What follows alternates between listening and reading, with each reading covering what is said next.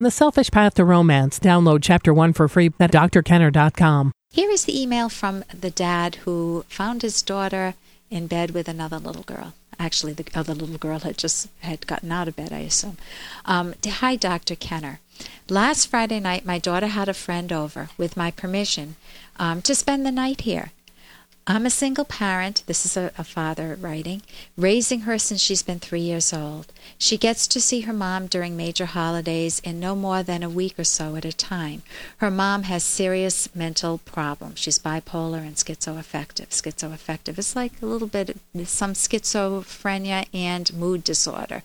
Bipolar is she can get hypomanic at times, real expansive, irritable mood, inflated self-esteem, flight of ideas, and real irrational behavior. Now Dad tells us about the little girl. The little girl that came over lives with her grandma and great-grandma. Yeah, that's right. Her mom is in jail, and she doesn't see much of her daddy. So this is a very dysfunctional family.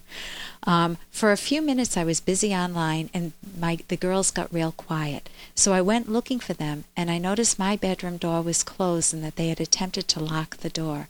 Well, I was able to get in, and my daughter was naked under the cover, and I could see through the bathroom door in the bedroom. Her friend was getting dressed too. I've not been able to get many answers from my daughter as to what she was doing or where did she learn that, or has anyone ever touched her inappropriately.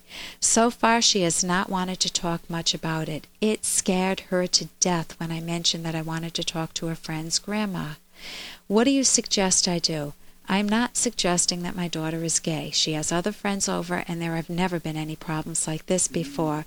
I want to help my daughter and also be her friend. Help her friend.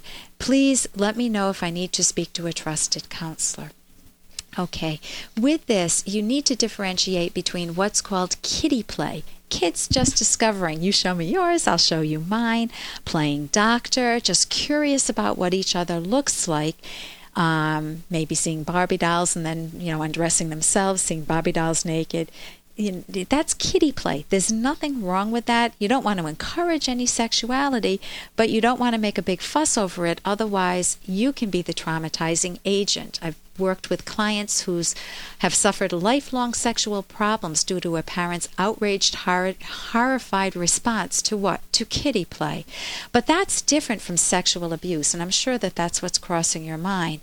Since the other person does have a disoriented family, no mom and dad in the picture, it could be that there has been a history of sexual abuse and that the child is acting out.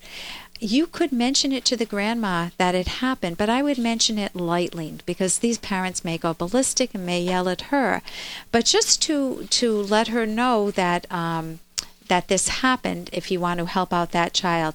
With your child, if there's no history of this, if it hasn't happened with any other friends that are over, if she's not acting seductive, or you don't see her being very secretive, or there's no self-injury or hurting animals or fear of adults, those are all some of the signs of sexual abuse, then I wouldn't worry about your daughter, and I would just, let her know that sometimes it's okay to just see what each other looks like, but you don't want to go any further. Then teach her about good sex and bad sex, not good sex, but inappropriate touch and appropriate touch. For more Dr. Kenner podcast, go to drkenner.com and please listen to this ad. Here's an excerpt from The Selfish Path to Romance, the Serious Romance Guidebook by clinical psychologist Dr. Ellen Kenner.